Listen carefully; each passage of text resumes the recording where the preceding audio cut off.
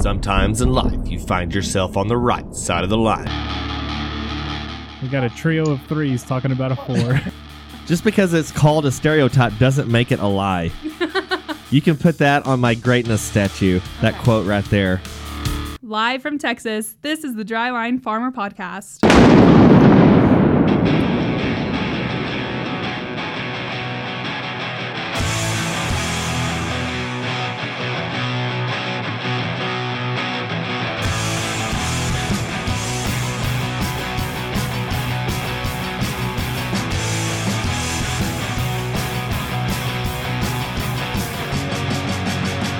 What has four thumbs and hates people? These guys. It's the Dryline Farmer Podcast. That's right, Ashton. It is the Dryline Farmer Podcast. We've got a special treat this week, just like at DQ, because everybody knows that's where Tom Tenseth visits he's probably got a regular seat at the Dairy Queen down there wherever he lives, but nonetheless, we hope that Dairy Queen will become a sponsor because they are a national entity. This is the Dryline Farmer Podcast. Landon is on assignment this week. What that means is he didn't show up, so I don't know. I gave him the week off, whatever the case is. But this week we've got a well-known Twitter felon. No, you're not. You got that one dismissed, didn't you, Tom? I did get the 3 felonies dismissed. Okay, so you're not any longer on the no-fly list. That's correct. Well, that's good to hear because we don't do any background checks here on the podcast. But we got Tom Tenseth, and I'm sure all of y'all have seen him all over Twitter. He's I don't know if he's a gun fanatic or a hunting fanatic, or maybe he's a banana split fanatic. But whatever the case is, we've been trying to get together and do a podcast episode together, and I thought I'd shoot a little interview his way, and we were going to see how that goes. Tom, how's it going down there? And tell me, you're over there in what they call North Texas, even though I'm in actual North Texas. But tell me whereabouts your DQ is. Well, my Dairy Queen is off a Ranger Highway in the big city of Weatherford. You know, that's where you can go there. It's the home of the Belt Buster, and you can walk out there with a dilly bar anytime you want to. The dilly bar is way underrated. Way underrated. You know, I think there's a lot of people out there could use a dilly bar. I mean, and sometimes, you know, you ever notice that when you go there and you order the Blizzard, have you ever been to Dairy Queen when you go through there and they don't tip it upside down? Don't you isn't there like a discount? It's not really a Blizzard then, or is that it's not quality? Well, isn't there a discount supposed to be involved, or do you have to like write a letter? I don't know what you have to do, but if they don't turn it upside down, I think it's low quality because, you know, the Georgia Mud Fudge is the one that you want to order when you get that, and because that's the thing that you want sitting on top of that double half pound Belt Buster. That's the best combo here.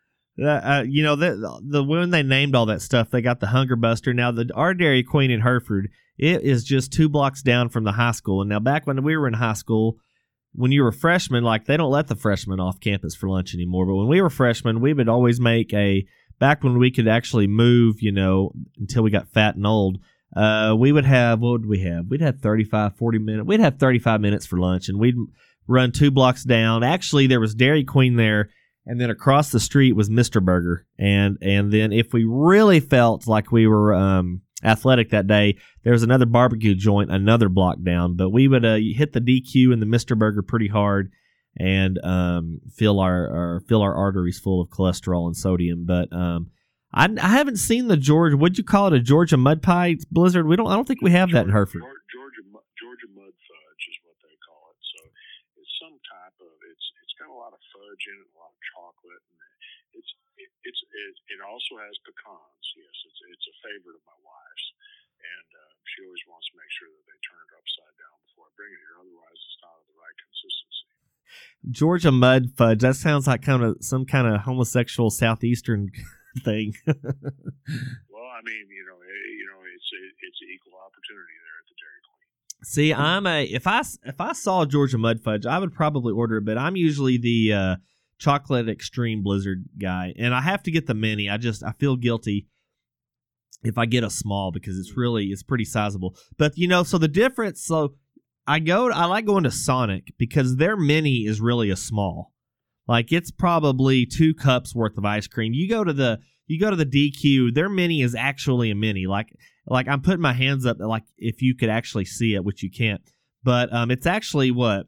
It's larger than a communion serving size, but smaller than a shot glass. What would you call their mini size? I would say it's a shot glass. Yeah. Shot glass. I mean, so now because the little communion cups where you tear off the top and you have the wafer on top, and then the Jesus juice is right underneath that. I would say that's a thimble. That's not really a shot. See now, are you Catholic? I was born and raised Catholic. However, we attend a non-denominational church here. I married a Pentecostal girl. So don't tell me, is your church called either the Harvest, Living Water, or let's see, what would be another one? Weatherford International? No. It's Grace Community Fellowship. Oh, okay. GCF. That would have been that was my fourth guest. Guess. Well, we just came across the last 2 months. See, we're Methodist, and we do it the first Sunday of every month. And I think since COVID, we got introduced to the wafer in the first plastic sheet on top of the grape juice with underneath the secondary plastic sheet, and that's kind of a new thing for us. And it's when you got people with arthritis on one side of the church, and then you've got the little kids with the parents, and then they like crush the communion cup when they're trying to get the flake out. It's pretty sweet. On that note, back before the COVID days, this is tell you the good old days. We go up to the altar and we do all that stuff, and we have the plastic little cups on the tray or whatever. And I got my bread. I was reaching for the cup, the little shot glass, and they're all plastic. And of course, and I was grabbing it, and it wasn't going, and I was just starting to make my move to the next one.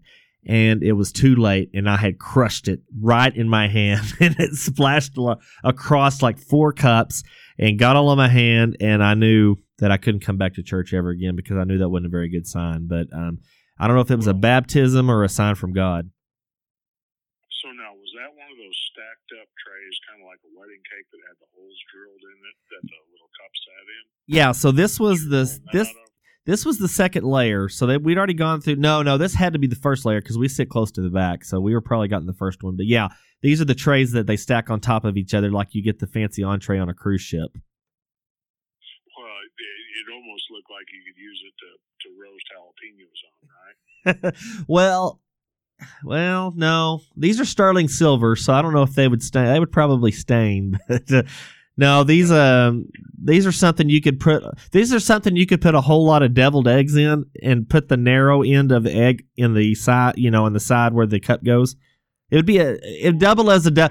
Isn't that ironic, Tom? The communion tray also doubles as a deviled egg holder. Well, that's what I was going to ask you. Are you sure that you guys are Methodist? Because that kind of sounds like a little bit of a Catholic event there. Well, we are. Our Methodist church is about to experience a split, so I don't know what we're going to call ourselves after this year, but it's Well, you could have like the Second Methodist Church instead of the First Baptist. You could go back and you could have the Second. See, there's actually a Second Baptist Church in Lubbock, and I don't know. I never understood what the first. I didn't know we were ranking everybody now. I didn't know that was. Well, I didn't know if you knew this or not, but about that is that you have your you're on, I don't know if you're aware of this or not. This might be a newsflash, but Episcopalians they don't recognize the Pope as the leader of the church, right? Right. And for the most part, Jewish people don't recognize Jesus as the Son of God, right? Yeah, I know where this is going, but go ahead. But Baptists, they don't recognize each other inside the liquor store. That's right. You don't want anybody to drink your beer, just bring a Baptist with you in a 6-pack, and that thing will last all weekend. Mm-hmm. Now, that's what they say. They say you never go fishing with one. Always take 2, because if you just bring one, he'll drink all your beer. That's right. Now, Tom, what are you drinking tonight? I've got my Shiner Light Blonde, and it's only 99 calories. Well, unfortunately, I've got 13 carbs in my hand, and that's out of Modelo Especial. I do. And, it's my favorite. I do like, and I like the Negra Especial, the real dark version of it. It's really good too. And you always got to be real careful when you're saying that model. Well, you have to be careful about the carbs on that one too, or not? You know what? I have got a problem. So it's funny when we go to these stock shows.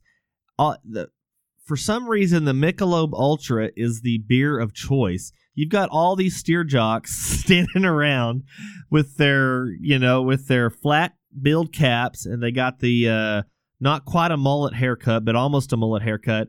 And they've got 30 steers down there and Prosper that they're trying to get sold, and they're wanting $20,000 a piece.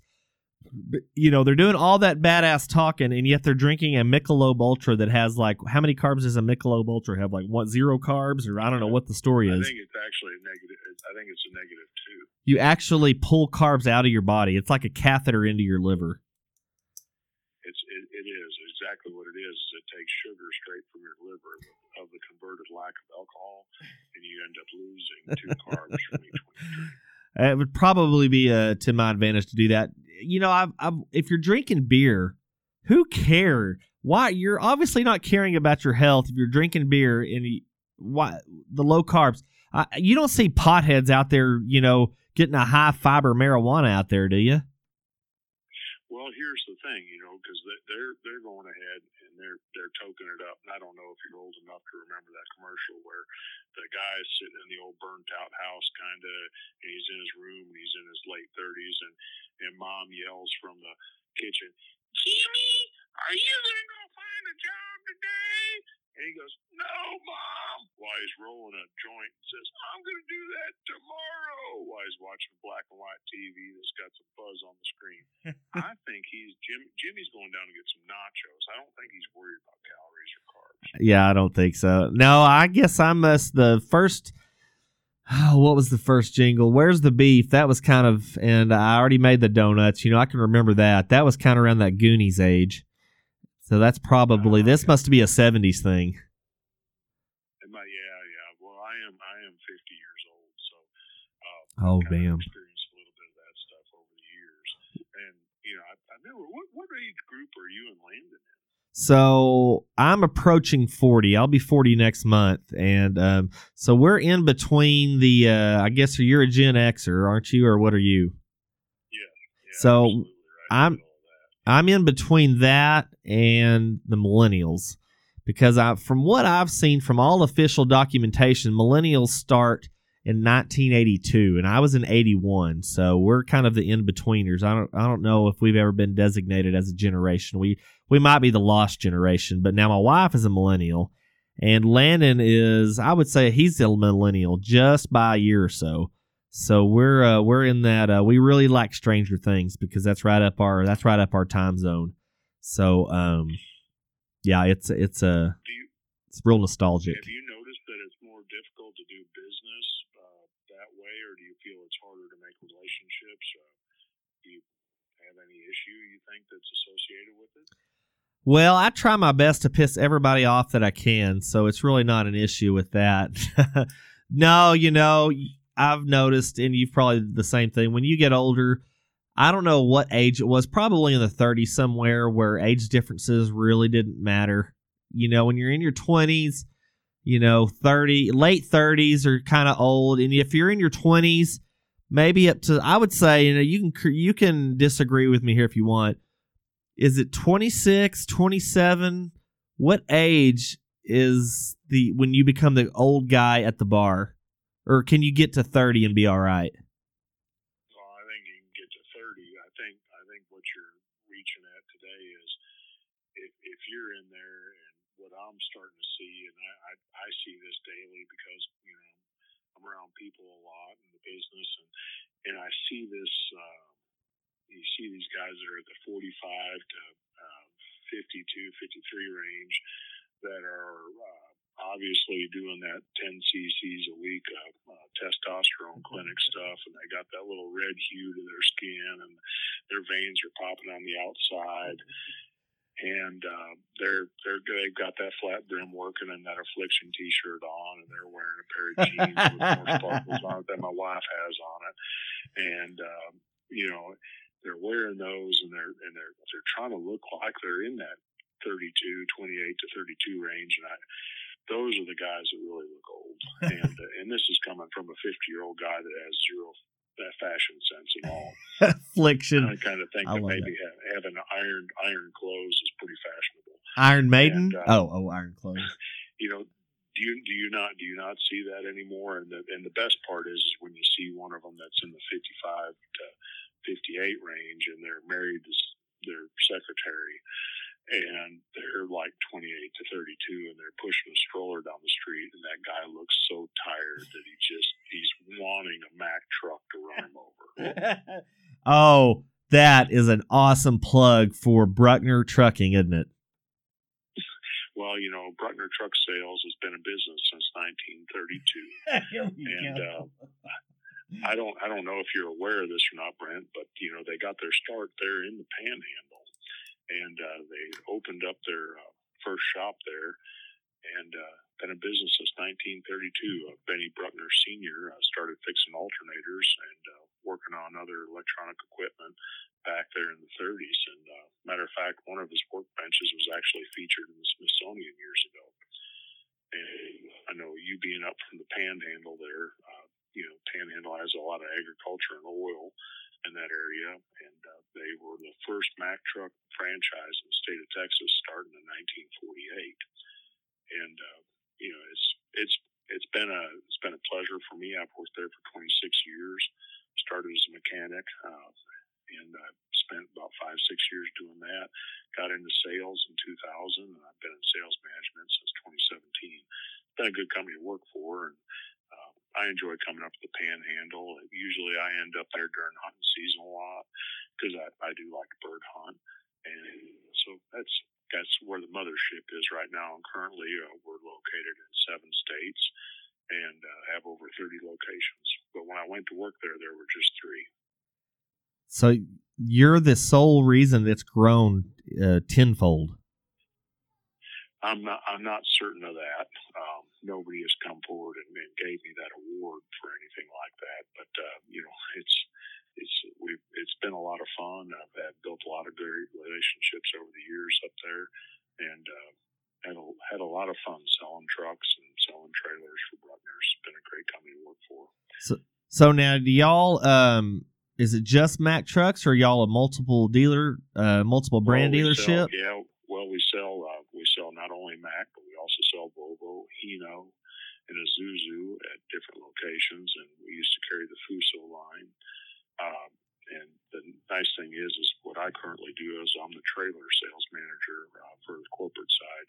So I help all the salesmen out there help sell trailers and stock all the trailers. You know, any of the heavy haul, flatbeds, drop decks, equipment type trailers, any oil field trailers, the vacuums, acid, stainless steel, any of the agricultural type trailers for hauling chemical.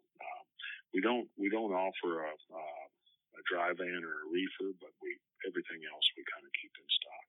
Now you said vacuum.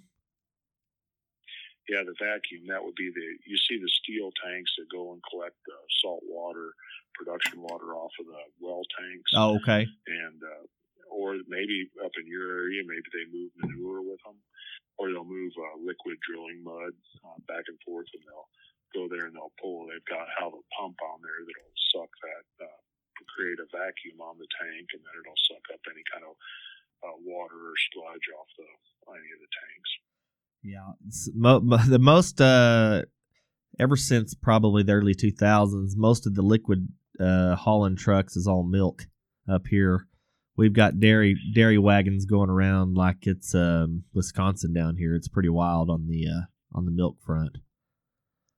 Well, I was going to ask you, and that deal, did you guys see an influx of people moving? Because we have a large dairy community down in Erath County, Stephenville area. Oh yeah, and down in that area, and you know, you see them feeding that cottonseed trash that'll come off, and you'll see the dairies there. And a lot of those dairies moved out of that area and went to New Mexico over the years. Right. Did any of them move up to the Panhandle over there, or so, do you think they all ended up in New Mexico?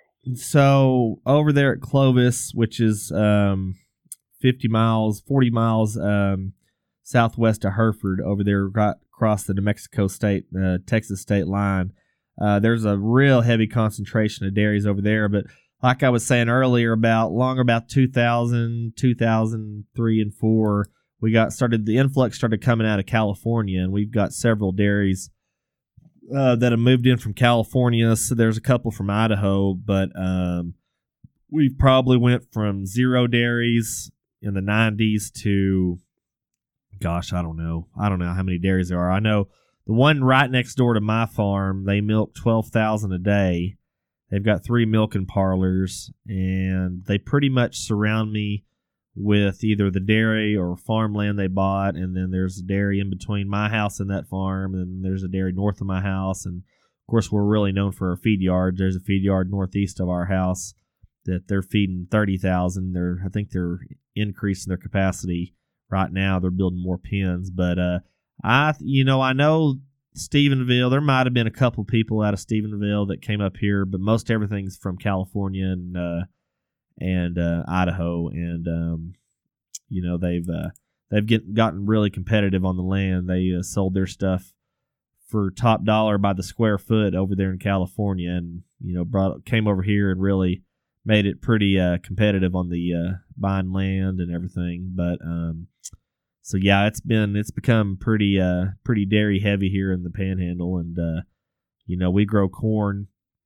We grow food corn for the co-op here, and non-GMO food corn. It's pretty good contract, and we've been doing that. That's where Landon works. He works for Hereford Grain, and so we've dealt with them for several years. We used to have a Frito-Lay plant several years ago, and they quit and left in the late 90s, I believe, and pretty much all the corn grown here went to there. They gave a really good basis, probably, maybe $1 over, which with our deal, it's about the same as that with dividends and everything. But we're growing more cotton now because our water capacity irrigation is just dramatically dropping every year, and there's been more and more cotton growing here. And like my farm, it's 4,000 feet elevation, which is pretty tough on cotton, but they're developing more varieties that are getting the shorter season, and they can handle those fewer growing degree days, which the last several years hasn't been an issue because we've had year after year of heat, and of course we're in a D4 drought now, and it gets pretty relentless after a while. So hopefully we'll come out. I saw the latest La Nina forecast. They're calling for a bad one this year, so who knows? I don't know. We've gotten more snow than we did last year, and we were like neutral, I think. But whatever the case, we've had several droughts in a row, and you'll look on the almanac, and oh, y'all had a great year. Well, like, was it last in 19? We didn't have any rain until August, and then we got like a 6-inch rain in October, and then we showed above average for the year, and yet it was just a dry son of a bitch, and hot. And of course, we had those bad years in the early 2011. Of course, that set all the records. It was just beyond depressive. We had, I can't remember what it was, 45 days above 100 degrees, and all summer was above 90 degrees and no rain, and it was a pretty sad state of affairs. That's when the cattle herd started getting cold all across the southern plains and everything. But to answer your question, yeah, we've had dairies that they've really taken a hold around the area. So, but yeah. So when you're selling, you're selling the feed corn, goes to the co-op, and then do they take some of that to the distillers grain, what's left of that, and then mulch that up with other feed stock, and then feed that to the dairy cattle? So like our stuff, it's all food grade corn, so it's for human consumption. So it'll either get shipped to California. I think a lot of it goes down to Dallas, but there's 2 ethanol plants on the east side of Hereford, and I think one of them's been idled for several months. But all of that, I think pretty much all of that corn gets railed in from the Midwest, and there's Cargill has a sizable terminal on the west side of Hereford, and I don't know how many loads a day they haul out, but it's all railed in because obviously we've got, I think they said we feed 1 million head a year just in the county. We can't grow near enough corn to service that, and then it's not competitive compared to our food corn contract we have with our co-op. So, yeah, all the feed yard corn, I would say the vast majority of it is railed in. Now, obviously, a lot of silage is also grown here too, and that goes to the feed yards of the dairies, and that's really the silage has been really. I mean, it's pretty hard to beat. You have to kind of think about whether you want to grow silage because it's such. I mean, it pays really well. We've got several cows, and of course, we use corn stalks in the wintertime for to graze them out during the wintertime. But so the silage is kind of hard for us. That's very important, Brent, because if you have those kind of stubble stalks there, is there any chance that you have any pheasant that are hanging out in that? So I was wanting to get to that, and everybody knows. If they don't, they haven't followed his. Somebody's calling in, but he can wait. He's a vet, and so yeah, we had pheasant. Of course, our pheasant season's in December, and I haven't actually been out to hunt pheasant. I'm not just a big hunter. I play golf and stuff, and the only hunting I really ever did was pheasant, and maybe did a little goose hunting. But we've got some pheasant hunters and that come in from all over the place. Back in the 80s and the 70s, back when we really had a lot of runoff water, we had tailwater pits and everything, and now everything's center pivots, so all the runoff is non-existent anymore. But back in the day, that you could limit out on a pheasant hunt on one run, and you might go all weekend and barely see a couple of roosters. So it's pretty, it's gone downhill. Now we have we're right in the middle of a geese flyway. We're real heavy in that, Canadians and snow geese. But Tom, there were some people hunting on one of our places Sunday morning, and that was after we had just gotten like 3 or 4 inches of snow. And they were out there, and you got to get out there. What do you get out there? 4:30 in the morning to go set up decoys. Yeah. And these people were out. I got out and checked cow water, broke some ice, and drove back by at 8:00 in the morning. And I guess they just gotten. I don't know. I thought I saw them walking back to their pickups. But Todd, what is it about laying under a big, massive decoy at 6 in the morning? When it's literally 20 degrees in the snow? Tell me, Tom, how is that fun? Well, it's because you hate yourself. Well, it'd have to be. Yeah, it's pure self-hatred because you go there. You should really, and you see, you can give a man a goose, you can give a man a duck, but if you teach that man how to duck or goose hunt, that man's wife will hate you for the rest of your life. Let's see, we have a 50% divorce rate. What is it? Yeah, I'm telling you, it's a huge divorce rate among waterfowl hunters because there's something demented about somebody that wants to sit out there and actually shrink their scrotum to the size of dried peas. Of the BBs in the shells, yeah. Yes, BB's only smaller, to quote an actress. But, it kind of gets to the point where you actually hate yourself, and you do sit there and you ponder when your teeth are chattering and you can no longer feel your feet. You're waiting for that one goose to fly over so that you can pull the trigger, hoping that there's a band on that one because, let's face it, everybody says, oh, man, I love to eat those Canadian geese. I'm going to tell you straight up, I've had them as sausage. I've had the breast. I've had them cooked with the skin on. Oh. Okay. But, I mean, I'd kind of, if I had cooked goose in front of me and there was a can of Alpo next to it and I was dying of starvation, I'd probably eat the Alpo. Now, isn't that what they ate in the Christmas Carol, the cooked goose? And they were broke, and they had a kid that was a cripple. Yeah. Rah, rah, rah, rah, rah. That was a Christmas story, yeah. The duck, it's smiling at me, yeah. No, so my dad... Yeah, it was a heck of a show, yeah. My grandparents, they grew tame geese. And, obviously when my dad was a kid, and of course they were just, they were poor as, about as poor as you could get. without being homeless back in the 40s and 50s. But anyway, those some bitches were mean. He said if they flapped their wings and you were next to them, they could break your arm just about. Anyway, and they would cook those things. And when my mom and dad got married, I think they still had them. And I mean, I think my mom had one season of that, and she goes, no, I'm not doing that anymore, because she didn't grow up on a farm. She grew up in town, and she grew up. Her parents were teachers, so they had a little bit more money and everything. So she got to eat, stuff that was grown in the supermarket, So she wasn't really down with that. So now are you a crazy hunter? What kind of level of crazy? Because you remember the hot crazy matrix, don't you? The dude that had the hot. Absolutely. Now, are you I know you're not any more than about a 5 hot, but what kind of crazy are you? Oh, I'm probably. I used to probably be at probably about an 8 or a 9. I've traveled abroad a few times. I love to do that, and To hunt? Over and hunt. I've hunted Cape buffalo, hippo, crocodile. Been to Mozambique, enjoyed that. But probably now I've probably settled into where bird hunting is probably my favorite thing, and then taking we've had some exchange students and other people's kids. I've taken them hunting. I get more enjoyment out of that probably anymore than I do anything else.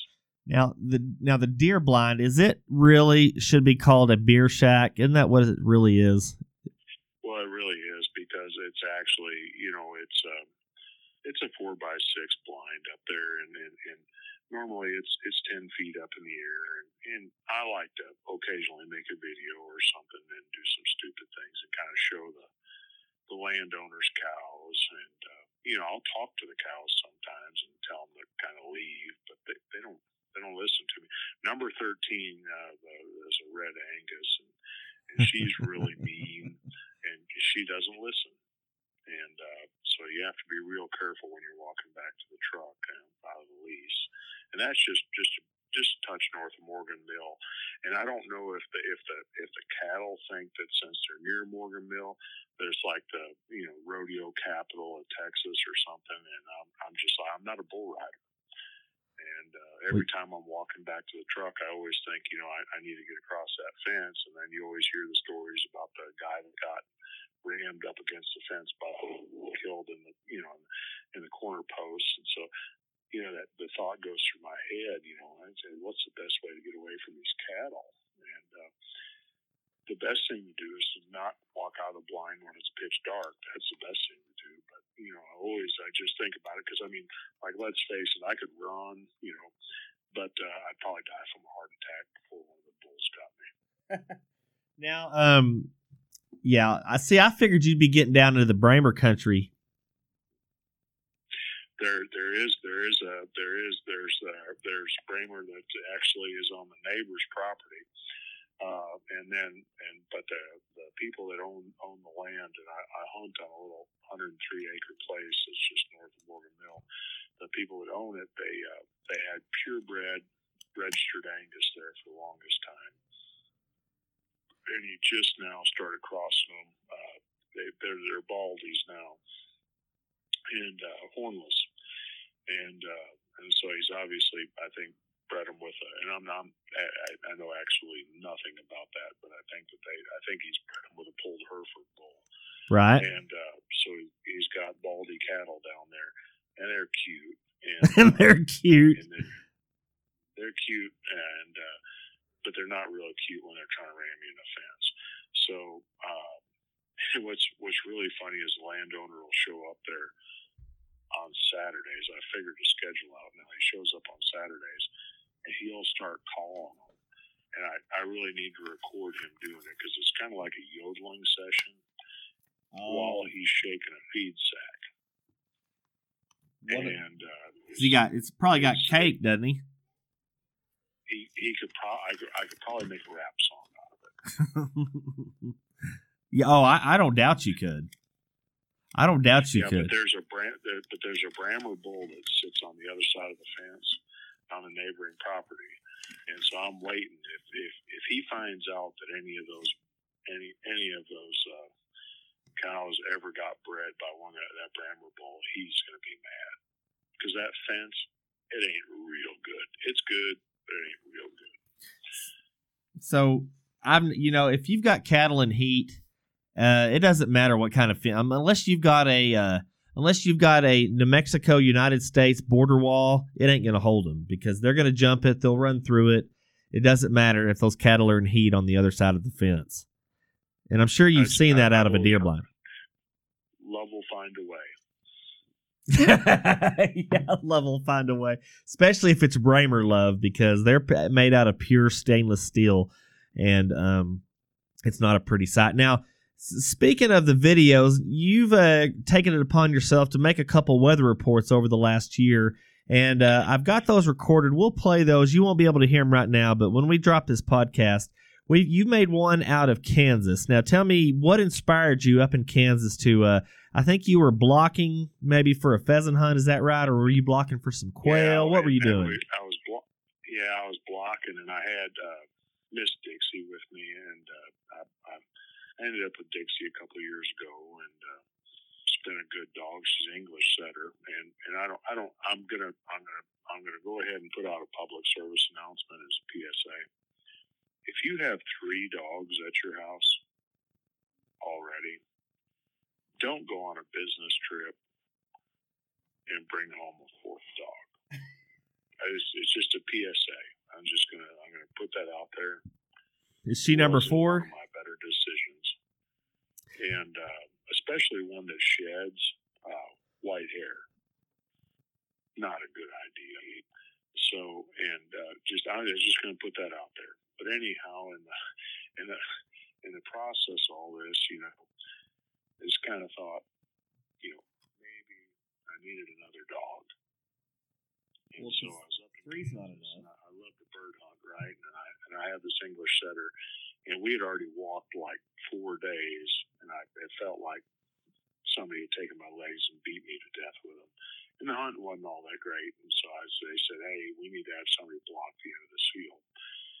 So I blocked the end of that field, and I thought, well, there really wasn't a lot going on, so I thought I'd go ahead and give a weather report because, you don't have, and I realized I wasn't hired to be like a field staff on, the man on the street giving you the weather and everything, but I really thought, from a voluntary position that maybe I, trying to get that job, see if I could be your on-staff field reporter, kind of like a Dryline Farmer Podcast pro staff weather reporter. Is that position still open? We've gotten a few applications in, but so far nobody's passed that background check, and yours is still in the mix. I know there was a couple holdups. I think it was the NSA. Maybe they had a few questions. They saw you on video. I think it was like at the Capitol building a few days ago. Looked like you were. I swear, it looked like you were. Like you poked the eyes out of like one of those paintings, and you were looking through it, and you had like Daryl taking your picture. It could be I'm not gonna lie, Tom. It could be an issue.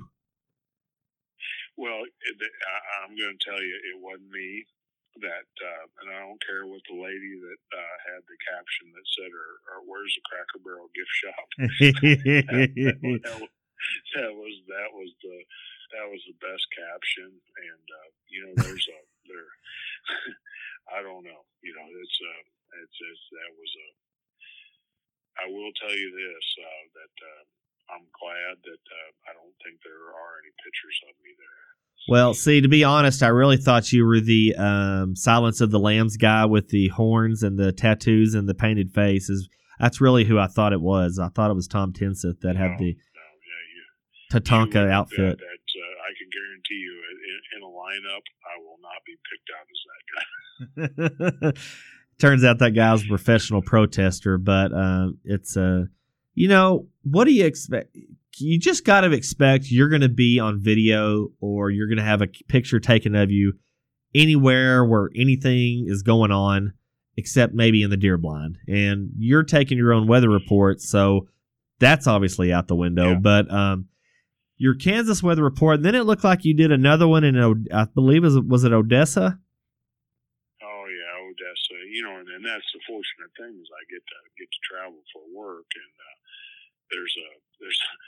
and I've seen I still don't really truly know, and I guess I could have Googled, dry line, but every time I Google dry line, it pulls up your podcast. So I'm sure it does. People want to find out. So I wasn't really aware, and so I was videotaping that, and I was going like, here it is. And the only time I'd ever seen like rain, and then there's this line where the rain stops at, I was assuming that there's a possibility that was the dry line. I remember going to see one of those vacations. When you're a kid, you don't get a choice whether or not you're going on vacation or not. You jump in the 73 Catalina Grand Safari station wagon with the 455 Pontiac, and it was golden color, by the way. Now, did they have wood panel doors? You stop at all these places, and you shut up during the whole trip, because that's back when your parents, if you were being a bad child, they'd beat your ass. So we're going down the road, and we go to see Uncle Frank and my Aunt Orpha, and we were there. Whoa. Aunt who? Orpha, which would have been my grandfather Oliver's sister, and and Oliver unfortunately passed away in '54, my father's and uncle's dad, but she was still alive. And Aunt Orpha was married to Frank. Well, we went out there, and of course, my parents were, I don't know if you know this or not, they were really cheap. So they had like a coupon or something to Disneyland. And we get out there, and we're in whatever city they lived in California. And I remember standing outside there by the road, and I got to see the rain with these huge raindrops. It was dry where I was at, and the rain was moving like about 2 inches a second, and I've never seen that before. And I was seeing that in Odessa, and I thought that was pretty cool. Yeah, So I thought maybe I've witnessed a dry line. What do you figure Orpha? That had to be short for something. I don't know what that was. Orphelia, or it might have been. She was a product of a German and Norwegian love affair. I was going to say, was she a dirty Swede or something? Yeah. Yeah, and she is actually, to be honest with you, she was a lieutenant in the Army, and met her husband at Walter Reed. Really? Lieutenant Orpha? Yep. That is something else. Yeah, and I have to admit, you've already got another strike against you, because in both of your weather reports, you said the Dryline Farmers podcast, and it's not the Dryline Farmers podcast. It's just one Dryline farmer. So I don't know. I'm afraid it's not looking very good. We might have to curve the scale a little bit, but we'll try to get you in there. Well, I always enjoyed the where they would go ahead and do that, and we're grading our tests and grading on a curve. I still remember when they handed me a diploma. I was like, man, this is so amazing. How is this possible? So I still remember that day. It was great. That was you really put us on the map with it. I got to tell you, my downloads went from 20 to 30. It was. Are you serious? It was touching. It really got me right in the feelers. So do you think that maybe possibly the live? Well, I hope you'll take me into consideration, because I really like that non-paid position. So does Landon. So do I. I figure in 10 years, when I get my investment back on my microphones and my mixer, that I'll start paying dividends, just like the co-ops do when they're 15 years behind on their dividend payments. Not mine. They're on time, but I like the co-op. Well, Landon with you guys were talking about how the trucks come in overloaded all the time. With when they do the harvest, and he pulls in with their trucks, and when he was talking about that, the one guy that pulled in there, and it was at 110,000 pounds or whatever, right? Gross. And I was just laughing about that so badly. And when I was a mechanic, we'd have this group of guys that were obviously grain haulers that would go from location to location to location, which all they were custom grain haulers. It wasn't the typical, the Carlson farm showing up with the trailer that hasn't been moved in 11 months. Right.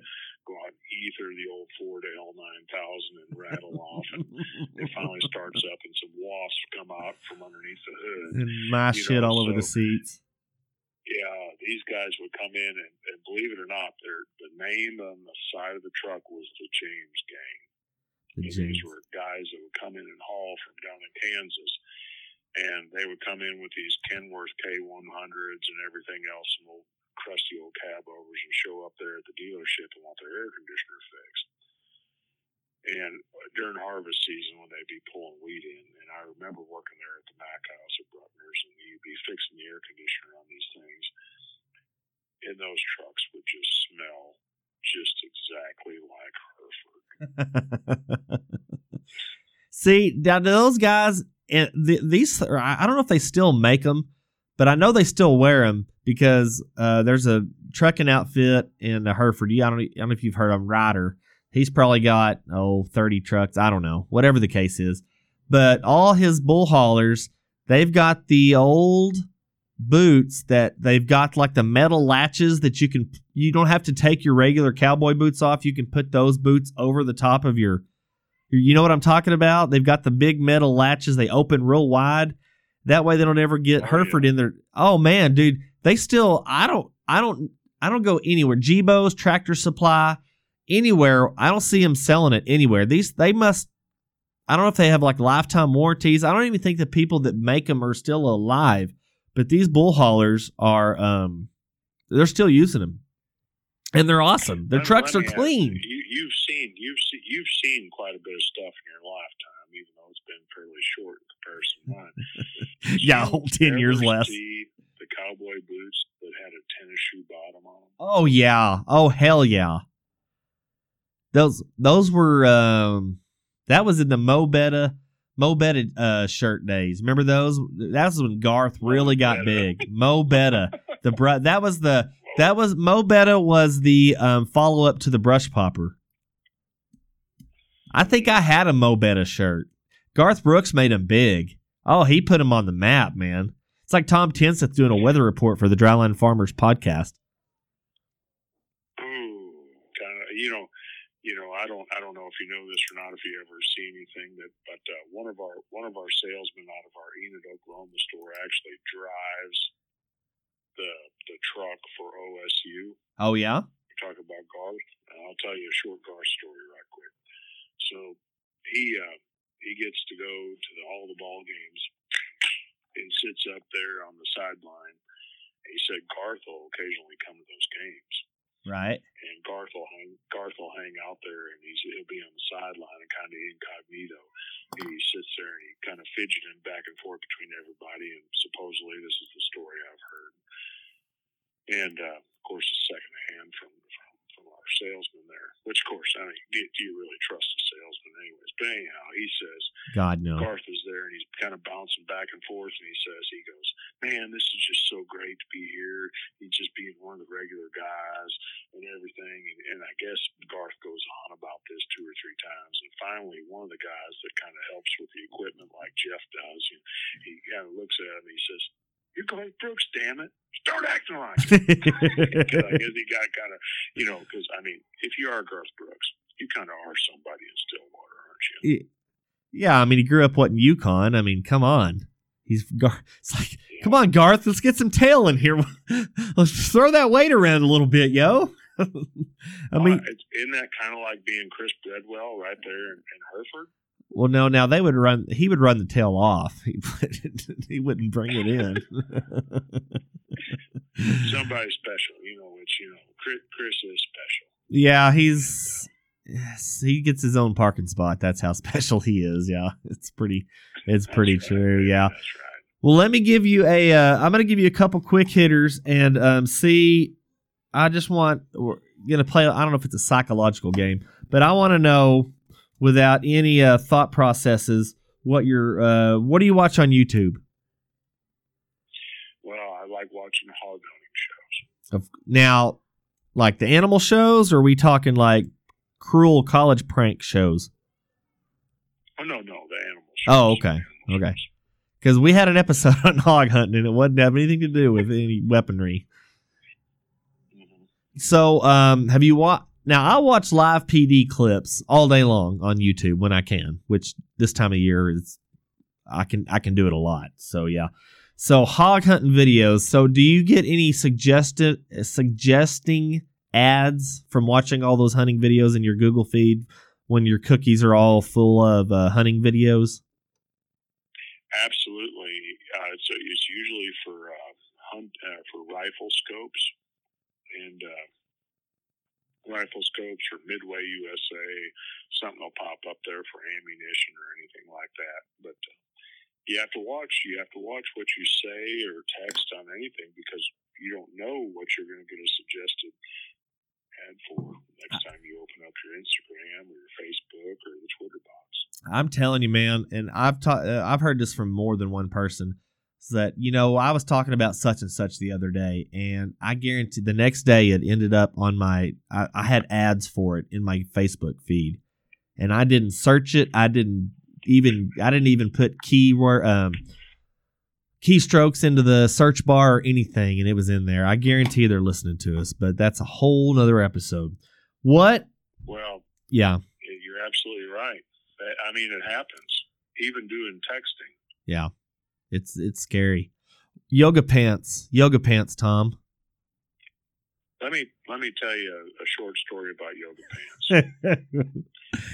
we were we were at the airport though. I travel quite a bit for work, and in flight, it seems like everybody's kind of relaxed their travel attire, and you'll be there at the airport, and I had a lady bend over right in front of me one time, and right standing in front of me in the security line. Pre-COVID, of course, otherwise I would have been 6 foot away. And she bent over. You probably started 6 foot away, and then she bent over. And as the song goes, showed her world to me. And was her body a wonderland, Tom? No. Oh, it wasn't. It was Disneyland. It was. There's a difference between Disneyland and Disney World, and they say the difference is the size. Yeah. And so I was actually in shock. I mean, so did she split or what? It should actually be illegal, and this was a DFW airport. And I thought, you know what? The only way to really break people from doing this would be as if I were to wear those pants or leggings to the airport, because then they would deem those as lewd and salacious. Well, I mean, let's be honest. Nobody wants to see that chicken breast of yours in the front of your pants, hanging out. They'd be much more comfortable with a toe than a breast hanging out the front of anybody's pants. Only reason I bring that up because some dude on Twitter the other day said women need to stop wearing yoga pants. I'm like, yeah, some of them do, but not all of them. Well, and I'm a man, and I'm like, I don't need to see all that. And I think that even though we know that our Lord and Savior was tempted 3 times, we don't. Maybe that guy's right. Maybe they don't need to be wearing them. But I'm for a free society, and you can wear whatever you want to wear. But just be prepared for the consequences if somebody goes, ew. Tom, let's be honest. If say it was you or me and we were in the desert for 40 days with the devil, if he was wearing yoga pants, even that would have been a hard pass for us. It's like, no. Yeah. I would have been quoting scripture too. You can take me to the pinnacle of the temple, dude. I'm still shutting you down. Oh man. Yeah, that's true. You've seen the commercial with Satan and the 2020 girl, I'm sure. The Match.com one. No, I haven't seen that one yet. But yeah. Unfortunately, I haven't. But I'm going to Google it after we get off this. Yeah, you need to, definitely. Yeah. So Satan, he uses Match.com, and they finally matched him with something, and the girl's name was 2020. And anyway, they do this like love romance sequence. They go on a date and everything. But okay, so now what's this last one here? Now you said tell me about this biker side of you. Now, are you like a Sturgis biker, or what kind of biker are you? Or are you like no, a? I've got an old shovel head that I've had for years, and I rode for a long time, and when I'm a mechanic and early on in sales before I got married, I liked to ride motorcycles. I wasn't much of going to Sturgis. I just I like the sound of a motorcycle, especially a Harley Davidson. The older, the better. And I kind of hadn't really rode in like 10 plus years. And we had an exchange student. Our first one that we ever had was we had for a semester from Germany. His name was David. And he seen it in my shop, and he wore me out. He left and right. He rode a motorcycle back home. Of course, they're limited to the amount of horsepower until they're a certain age. Until they're 18 years old, I think it's like 35 horsepower. So they're kind of a 125cc is the largest motorcycle they can ride over there until they're 18 years old. And I've had that shovel head from probably since the mid-90s. And he just wore me out. He said, man, if you had that, I can't believe you own that motorcycle and don't ride it every day. And so I said, tell you what, David, I said, if you're man enough to start that motorcycle, I said, with a Kickstarter, I said, I'll work on it and get it running again. I said, you help me work on it, get the brakes going. And we worked on it for about 2 or 3 weeks, and cleaned the carburetor out and got the brakes changed, and actually fixed the electric starter that had to work for like the last 20 plus years, and drilled the broken bolts out, which is pretty common, or the bolts that fell out, and fixed that and got it up and running again. And I told him, I said, if you can go ahead and start it like a man. And he kick-started it, and he was right at 6'1", 6 foot, and went ahead and he stood on it, and about 155 pounds, and he got it fired up. And I told him, I said, now, David, I said, if you want to come back, after you graduate high school, I said, I'll go buy another bike, and me and you will take off for a couple of weeks, and we'll go ride across America. And, he was a good boy, and we showed him everything there was about Texas, and hopefully didn't ruin him in any way. But, he's going to come back. He was supposed to come back this last during 2020. We were going to go for a ride. As a matter of fact, with our girl from Italy that we had, she rides her own motorcycle over there in Italy, and so I bought another motorcycle, and I bought an 02 dresser, garbage wagon for me to ride, and then take Alessia with, or my wife, and then Alessia could ride on the back of on my 78 model. And I just enjoy getting my knees in the breeze and getting out there on the road. That's poetic, Tom. Knees in the breeze. That's beautiful. Knees in the breeze, yeah. That's I enjoy it. It's not a. I would say that it could be an unhealthy lifestyle, but at the same time too, I enjoy motorcycles, especially Harley Davidsons or any of the old Triumphs or BSAs. And at some point in time, I'd like to have an even older one, maybe in the mid-50s. I'd like to have an old 70s style chopper at some point in time. But I'm not sure my back could probably handle riding one of them, but I sure think they look cool. The chopper, it just seems like your arms would go to sleep after you turn the first corner. They look neat. They look neat. They're pretty tough. I've rode a hardtail a little bit, and I do think that's what she said. You see some of those guys riding the hardtails, and they'll put the big 18-inch wheel on there, and you can see them bouncing all over the highway with the open chain primary, and they got grease all over their pants. But you know what? They look like they're free, and they're not worried about anything else because they're worried about that motorcycle falling apart while they're riding it. So they don't have any time to worry about anybody else. So it kind of frees your mind for a little bit. move over Walt Whitman. We've got Tom Tenseth coming here with the poetry, man. I tell you what, I can't tell you the last time in college when I rode a hardtail and got grease on my pants. It wasn't a hard. But that's for another time, Tom. Tom, we're getting here to the end of it. Tell everybody where we can find you on the Twitter box and any other social media you want to make public. Oh, just Small Game Safari at Twitter box or on Instagram, SM Game Safari, and you can find me on Facebook at Thomas Tenseth.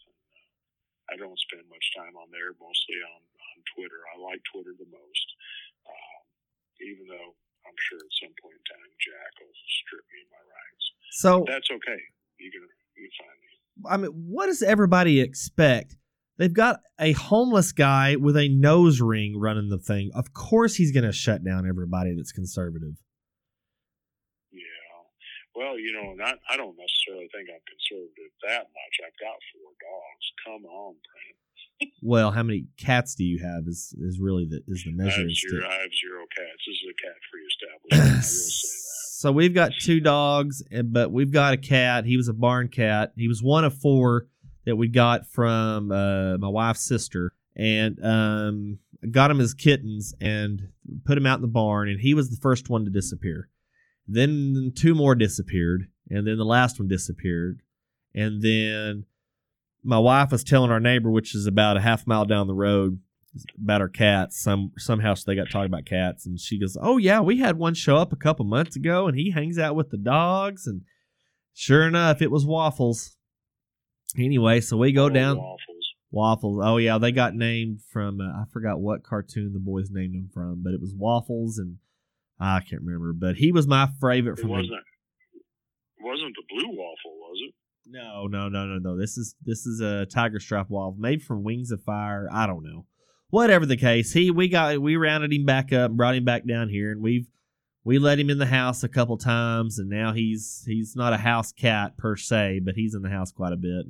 But he doesn't shed, so that's the only reason he gets to stay in here. But we've got 2 little mini Australians in the backyard, and their pets is about all they are. So and they drag up dead stuff, and such as that goes. But yeah, so everybody, we have had a blast. Me and this turd in my pocket, but I've had a blast talking to Tom. You can find us on Twitter at Trader Brent and at NoTwitLandon44, and also on the Global Ag Network at Global Ag Network. And also, we always got to give a shout out to our good buddy Casey Seymour. That's at Moving Iron LLC. He does the Moving Iron podcast, and we're gonna have to hook up Tom and Casey because Casey is an equipment guy and Tom moves equipment, so there's got to be a love story somewhere in there, and I'm sure there's some good hunting in the panhandle of Nebraska. But so yeah, that's hawking our podcast out to anywhere you can find them on the internet. So Tom, any last words? Are you're 25 years, you're probably going to be retiring in the next couple, aren't you? Oh, at the age of 50, I'm planning on retiring probably by 52. So, what I really like everybody to do is remember, no matter what the economy, you remember there's a commission salesman out there that's dependent on you. That's right. And seeing as though, we can't say sell more in 04, we're going to say get her done in 21. There you go. Because hindsight's 2020, isn't it? Almost called you Lennon, isn't it, Tom? Let's put 2020. Go ahead and plunge it, and let's get it down the lateral line. I tell you what, man. I don't know what it is about 9 and 10-year boys, but damn, they can. Talking about plug, they can plug up a crapper, and I don't know how their body does it. But by God, I know why. Because you can hear them grunting from the freaking living room. You take a good look at it if it's still in there before you have to put the plunger on top of it. Oh. If it's got 3 full humps coming out of the water, that's a Loch Ness monster. You can hear it growling from underwater. It's that kind of mean. Yeah, that is for show. Well, guys, we're going to get out of here. Once again, we want to thank Tom Tenseth of Weatherford, Texas. We got a security alert here. We got a security. Well, hey, that's perfect timing. I thought that was a duck call at first. Well, guys, we're going to get out of here. Thanks, Tom, and we'll ask everybody. We'll see you. What side of the line are you on?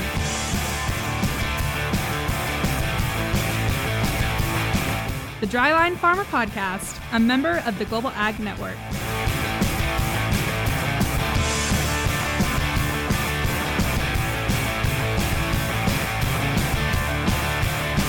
There's podcasts, and then there's this, the Dryline Farmer Podcast.